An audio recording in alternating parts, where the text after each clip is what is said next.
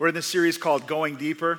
We're studying the book of James, the first book that was ever written in the New Testament. It's so powerful. It's the book of wisdom of the New Testament. And Pastor James is trying to teach us all about maturity and about how to grow and how to become strong and wise. And he's so profound. He's prolific. And he's given us a definition of the word maturity that we've been working on the entire time. And that idea is that to be a mature person, you have to submit to something that is bigger than you, something that's greater than you, that there is a God, there's a higher power, first of all, that's going to direct and control everything, and you're not him. And so wisdom and maturity is coming to the place where it's not what I feel or what I think, but it's what God has to say. Or in marriage, where we realize it's not just about me, but there is a vision of something that's greater than me that I submit myself to.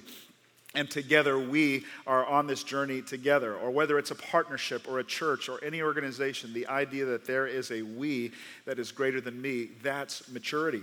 And so last week I started talking about the tongue and about the words that we say and the seeds that we sow when we speak.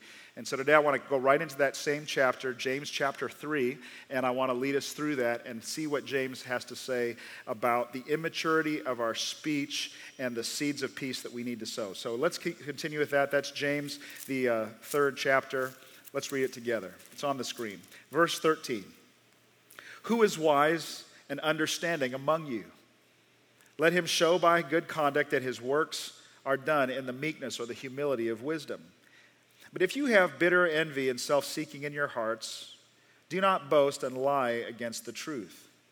This wisdom does not descend from above, the wisdom that's got bitter envy and self-seeking and all of that. It's earthly, it's sensual, or it's unspiritual, and it's demonic. It's from the evil one. For where envy and self-seeking exist, confusion and every evil thing will be there. That is so true. But the wisdom that's from above is first pure, then peaceable, and gentle, willing to yield, full of mercy and good fruits, without partiality and without hypocrisy. And then this last verse is really important. Now the fruit of righteousness, the fruit of the harvest of a good life, are sown in peace by those who would make peace. And that's my subject today, the seeds of peace. In every relationship, you're planting seeds. You're planting seeds of kindness, of anger, of jealousy, of confidence, of insecurity, all these different kinds of seeds, and you will reap what you sow, and there's going to be a harvest at some point. So my question is, what is the future harvest of what you're sowing today in all of your relationships? And James cries out, who is wise and who is understanding among you? So let's jump into this today, and I know it's going to really help you. I had more to share today than out of all the messages in the book of James so far, and I was spent hours and hours just cutting it down to get it into the time that we could share today. There's so much here, so I hope you'll grab a pen and a paper, and we'll go through this rather quickly today, but it's really going to be good. Let's pray together. Holy Spirit, I pray that you let your words flow through me. Give me clarity of thought, fluency in my speech, the ability to hear you and to communicate what you're saying, that I could have the grace to this opportunity to feed the flock of God. Give me the ability, Lord, to say what you're saying.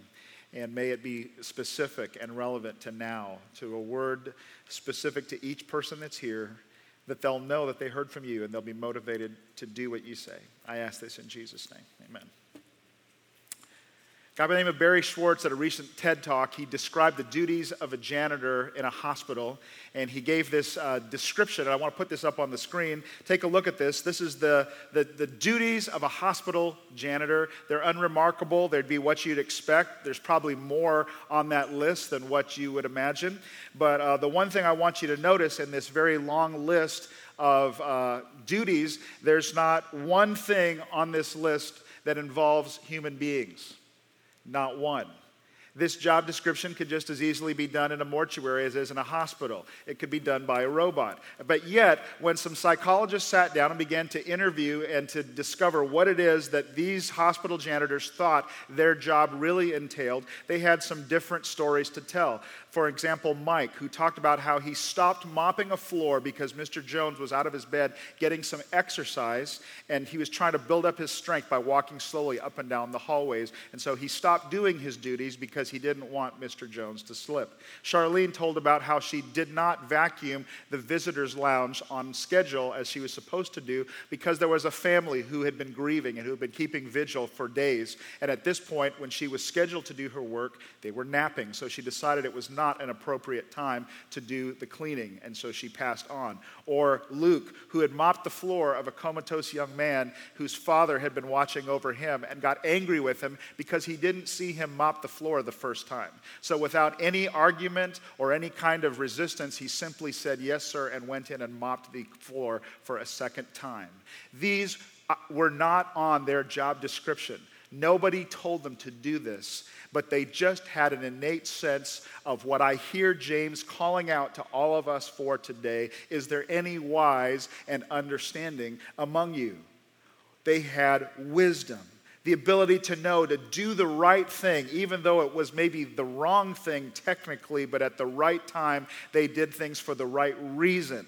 Wisdom, knowing how to treat others in a situation the way we would want to be treated in spite of necessarily the rules. Wisdom has so much more to do with character in our relationships than it has to do with education or intelligence, because we can know what to do, but if we don't know how to sow the seeds of peace, if we don't know how to relate well with people, if all we have is knowledge, which causes pride, we will miss wisdom, because wisdom is born out of humility.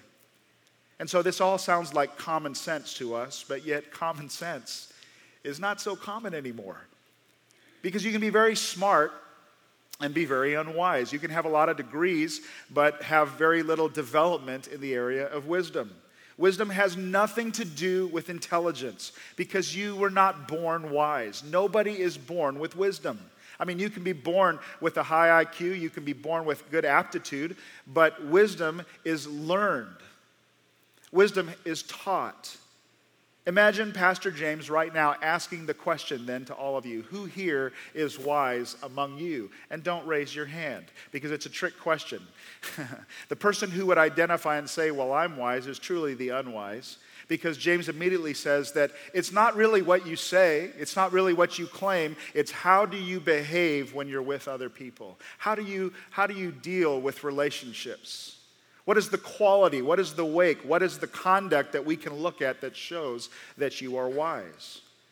Now, if James is the book of wisdom in the New Testament, the book of wisdom in the Old Testament is the book of Psalms, or Proverbs. And Proverbs begins to list all of the qualities of what wisdom really is. Number one, Proverbs 9:10, the fear of the Lord is the beginning of wisdom. So the idea of reverence, the idea that there's something bigger than me that I submit to, a humble, submissive, teachable attitude is the beginning of wisdom.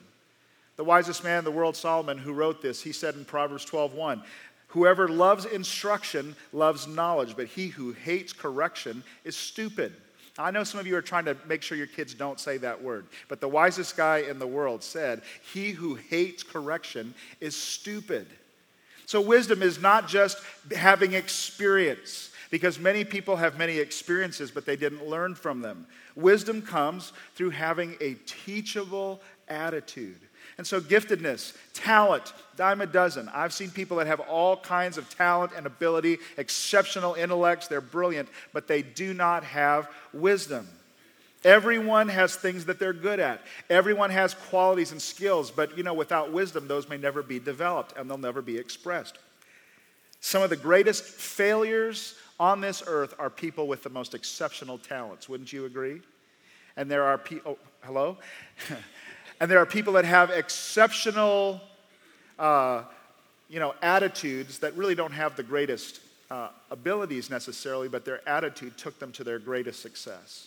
You see, I would choose someone that had exceptional attitude over the most highly skilled person anytime. The number one quality I'm looking for is a person with a teachable attitude. And truly, to be a disciple of Jesus, the word disciple means learner. And when you say Lord, you're talking about the word master, the idea that there's a master teacher. There's someone who is greater, who is wiser, who is smarter than me, to which I submit myself under and become a learner or a disciple of. So you can't even be a disciple of Jesus without having a teachable spirit. Your spiritual maturity is 100% dependent upon your willingness and your desire to learn. So you get to decide if you're going to be wise or not. I think that's the takeaway here. You get to choose if you're going to be wise or you're going to be a fool. Wisdom isn't born, it's learned, and you get to decide if you're going to be a wise person based on how willing you are to be taught, to learn, to receive instruction and correction. You say, well, I don't know about that. Some people just seem wiser than me. Well, here's the thing. We're not only the product of our own choices, we're the product of that which has been passed down to us. Deuteronomy 5:9 says that the iniquities of the parents are visited upon the children to the third and the fourth generation. And all that scripture is simply saying is what's true, that parents are the most influential people in our lives. And inadvertently, they will pass down, they will model or mismodel behavior in front of their children that their children are going to pick up. So the word iniquity simply means a bent or a proclivity or a leaning towards a certain kind of negative behavior that was passed down from the parents. And so if your parents were unteachable, if they were resistant, if they were proud and no one was going to tell them what to do, chances are that you inherited that same spirit and it's still in you today. And it's a very selective, sort of a very segregated kind of a spirit, because you can be very teachable in one thing. Like you could say, I'm very teachable in sports. You are excellent at being coached. But when it comes to being teachable in your marriage, you're completely unteachable. You see, we can be selective like that. When it comes to the things of God, unteachable, very teachable in other areas. All I'm saying is that at some point in your life, the places where you've had your greatest successes in life came from a place where you knew that you were receiving instruction, you were being taught, you had a willingness to learn. And every area of chronic defeat, places where you kept hitting the wall and you keep making the same mistakes over, chances are you got that, you received that from your family of origin, and that unwillingness to learn, that resistance that is there within all of us. And so every one of our lives in this room, we have the ability to be wise or the ability to be a fool. And it depends on whether we're teachable or not. A willingness on our part to accept instruction and to learn will make you wise. But an area of chronic defeat or failure is an indicator that you are not learning the lessons that are being taught to us, and we're unteachable. So you see, the greatest gift that you could give to yourself, the greatest gift you could give to the people in your lives, and the greatest gift that you could give to God is a teachable spirit. Because if you have a teachable spirit, you can be led into the blessing of God in your life. Now, James also tells us right here in verse 17 that if you lack wisdom, that you will be led into every kind of problem and disorder and chaos. Look at the converse in verse 17 or verse 14 where he says, if you have bitter envy or self-seeking in your heart. Let me translate that for today. If you want what you want when you want it and nobody's going to tell you any differently, that's what he's saying. If it's all about you and about what you want and you feel and no one can talk to you, he says that's not wisdom. He says that wisdom didn't come from God at all. It's earthly, it's unspiritual, and it's demonic. It came from the devil, who was the first one, you remember, in the garden, who says, yeah, go ahead, do exactly what you want to do, and let nobody tell you any differently. That spirit is of this earth. It's not from God. And he says where envy and coveting and self-seeking, all about me kind of thinking exist, there will be confusion. Every evil thing will be there. So listen again, lack of wisdom. The translation you should see in your life if there's a lack of wisdom: disorder, chaos, confusion, problems, failure, chronic failure. I'm describing somebody's life. I'm describing a lot of what our country looks like today because of an inability, an unwillingness for people to be teachable. I want to do what I want to do, and nobody's going to tell me any differently. And so I heard Jimmy Evans talk about the 5 characteristics of an unteachable spirit, and I thought I would share those with you today, and you might want to write these down. How do you know if you're unteachable in some area or you're just a generally unteachable person? Let this be a test and question yourself and say, am I unteachable? Do I have an unteachable spirit? The first one is this: chronic failure.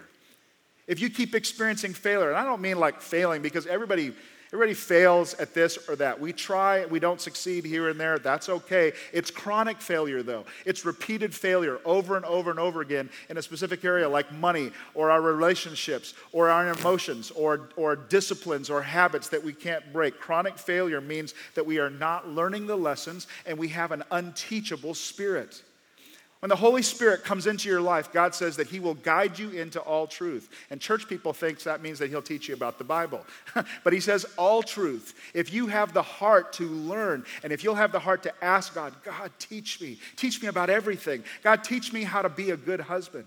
God, teach me how to be a good wife. Teach me. If you'll be open to letting him teach you, if you're open to instruction, the information is available.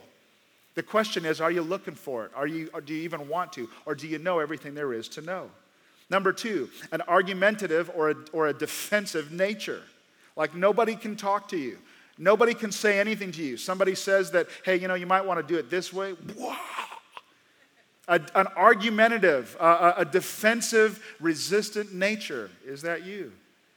Dr. John Gottman at the University of Washington, this is a groundbreaking study over the last 10 years, not a Christian study, but he can now talk to couples, and through his research, he can now predict divorce with a 94% accuracy through his conversation, through his process of talking to couples. That should be scary, but listen, this is real research. You can take a look it up for yourself. Here are the 4 predictors of divorce in a marriage. Let me give them to you one at a time. Number 1, just over excessive criticism. Just an over amount of negativity, no praising, always focusing on the negative, criticizing. If that's going on, it's one of the indicators. Number 2, defensiveness. Nobody can say anything to the other person. There's an inability. There is no we. The whole we-ness of us is not there. It's just about me versus you. And I'm not going to let you tell me anything. And the spouse has no ability to communicate what they are experiencing. Number 2. Number 3, contempt. And contempt is simply unforgiveness, aged anger, bitterness and hardness of heart. And the 4th being stonewalling, which is, I'm not even going to talk about this anymore. I'm done talking. Whatever, I'm done. And he can predict with a 94% accuracy a couple that responds this way. He can say, you're headed for trouble. Now, it's interesting that 2 out of the 4 predictors for divorce have to do with the inability to receive feedback or criticism of any kind. You can't be successful if you are unwilling to receive correction or criticism or feedback in anything. You can't have a successful friendship. What kind of a friendship is it really if the person has to walk on eggshells and really can't talk to you like a friend? What kind of friendship is that? The most successful athletes in the world are always surrounded by their coaches and by their trainers who would say, hey, adjust this, do this. No, that's not right. Do it this way. Even at the highest levels, you'll find Tiger Woods with his swing coach, his teacher at the sidelines telling him what to do. The most successful people financially, you'll always spot them with the multitude of mentors and counselors. And yet other people won't even pick up a book and read. They won't sign up for financial peace that's offered to them. Because I know everything. I don't need it. I don't need that. I'm going to figure it out on my own. I don't need it. I don't want any feedback, no criticism. What is that? You cannot be successful in life without the ability to receive that. And so my question is there anybody that can talk to you and tell you the truth? Have you submitted yourself to anyone and says, you know what, pull me off the edge if you see me do something wrong? As your pastor, this is what I want to do for you every week. And I'm amazed at how, as I seek to love people by telling them the truth, for some, that means the cutoff of the relationship. That means, well, if you're going to tell me that, I want to listen to you. What is that in you that says, I am so defensive that I'm unwilling to even listen to information that will help me? So this becomes a predictor of your future. If you don't have a teachable spirit, if you have an unwillingness to receive correction, it's not going to go well. Let me give you a third one. The isolation and withdrawing in times of difficulty. In other words, I get in trouble. I put the walls down. I don't want to talk to anybody. I'll figure it out on my own. This even relates to as we deal with God. I'm not talking to him. I'll get myself out of this. Proverbs chapter 18, verse 1. Take a look at this. A man who isolates himself seeks his own desire. He rages against all wise judgment or counsel. A fool has no delight in understanding, but expressing his own heart. That is so true. That is the real deal right there.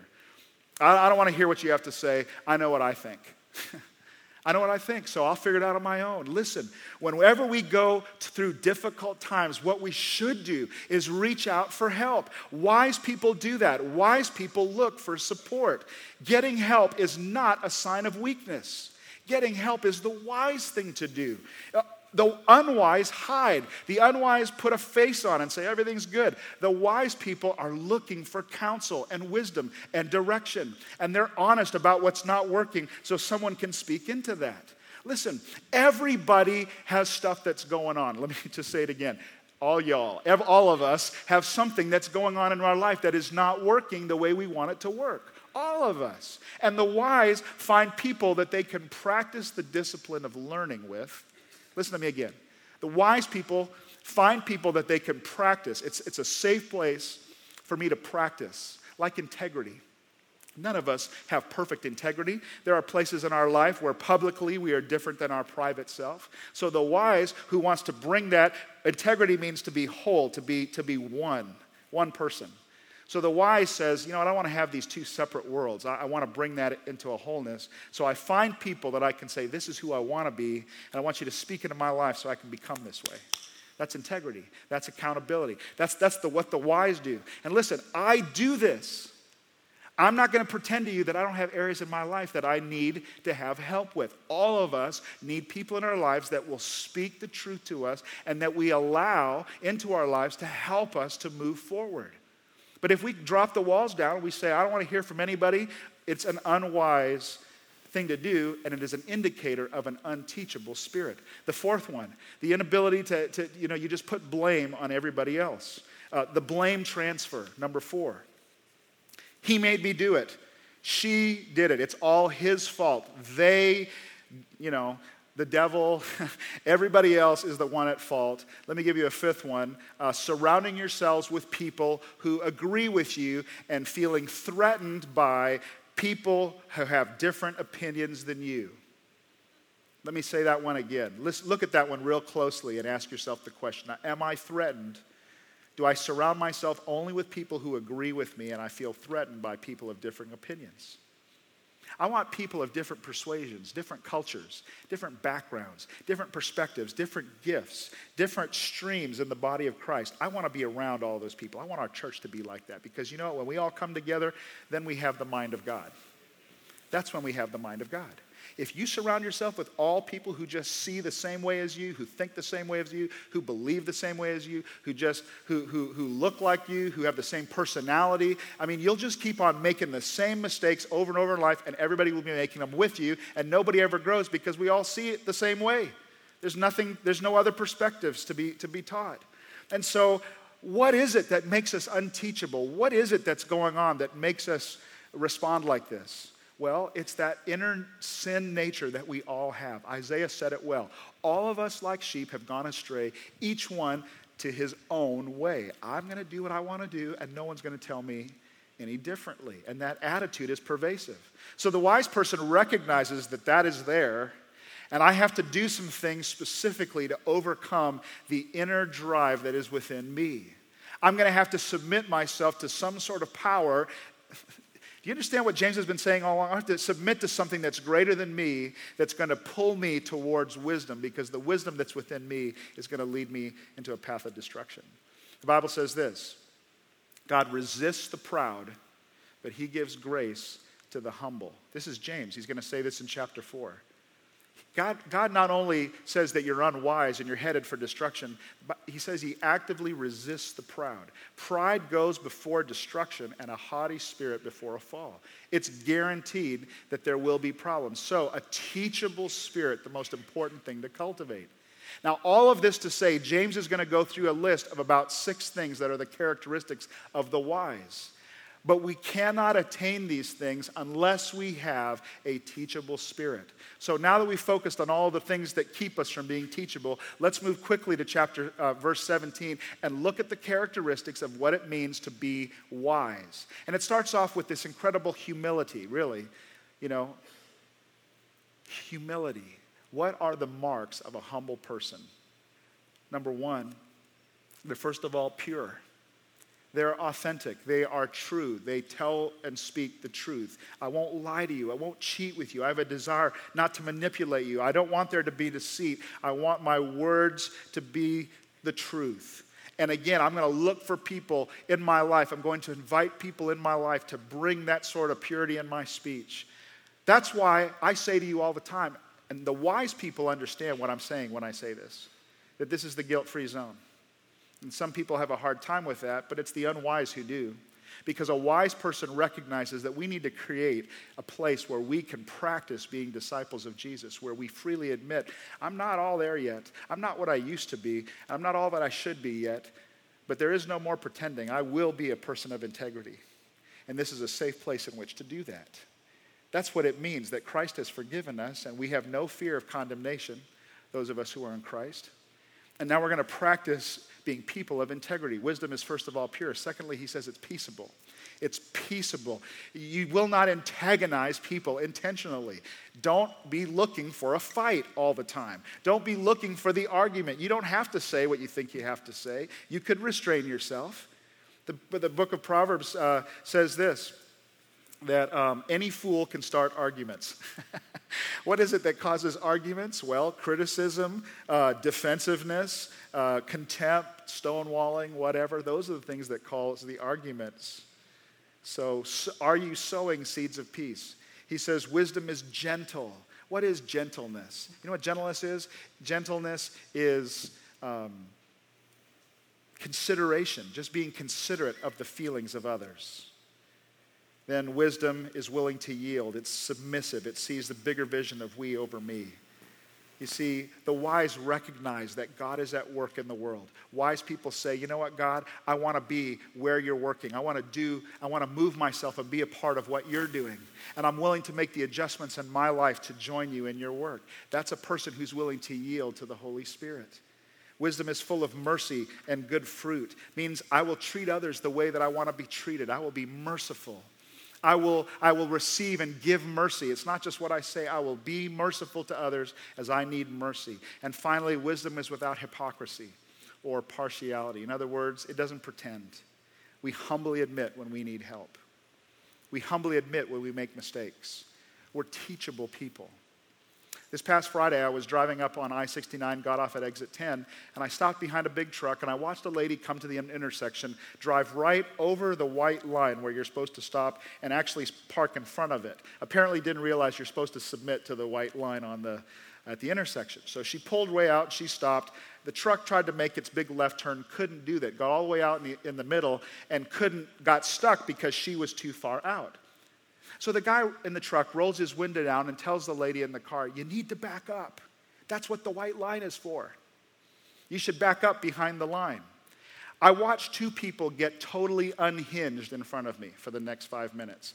Him talking to her, she was not going to back down. She was not going to admit. Finally, she just went, and she drove her car literally out farther, drove around the truck and went on her way. And I hear James calling out in our ears, is there anyone wise or understanding among you? I mean, you know, you're smart enough to operate the car, but you're not wise enough to be on the road. And you see, there's something about that story that really epitomizes everything I'm saying today, right? Because yes, I want to be wise, but just let somebody bring a little bit of instruction. Hey, you should probably be back behind the line. And I want to ask the question, are you an unteachable person? Or do you receive, are you saying, God, I need to be corrected. I need wisdom. I need instruction. Or do you come up with all kinds of excuses like, well, you know, you're a woman, you're a man, you're a girl, you're too young, you're too old, you don't know what you're talking about, you couldn't possibly relate to me, so we use that as an excuse to rationalize why we don't listen to the instruction and just keep doing whatever it is we're going to do because we're right. This is the crisis of our nation today. And this has to begin with the house of God. The people of God, it has to begin with us where we will say, God, we admit that we don't know everything, that we don't understand it all, and our eyes are on you, and give us teachable spirits, and give us the ability to grow, and let us receive all instructions. The proverb says, rebuke a wise man, and he will love you for it. May that be true of us. Teach us, God. Make us wise. Do you receive this today? All right, let's pray together. Now ask yourself this question. What is the Holy Spirit saying to me? And are you wise? Where in your life do you need wisdom? Where in your life do you need wisdom from God?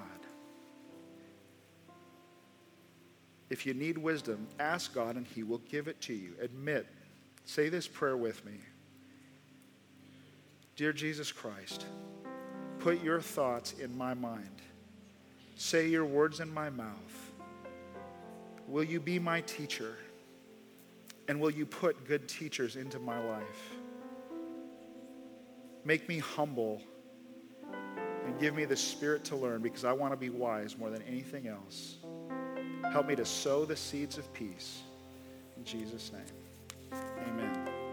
And before I turn it over to John, who's going to take us out today, we're trying to practice this as a church. We're trying to seek counsel and wisdom.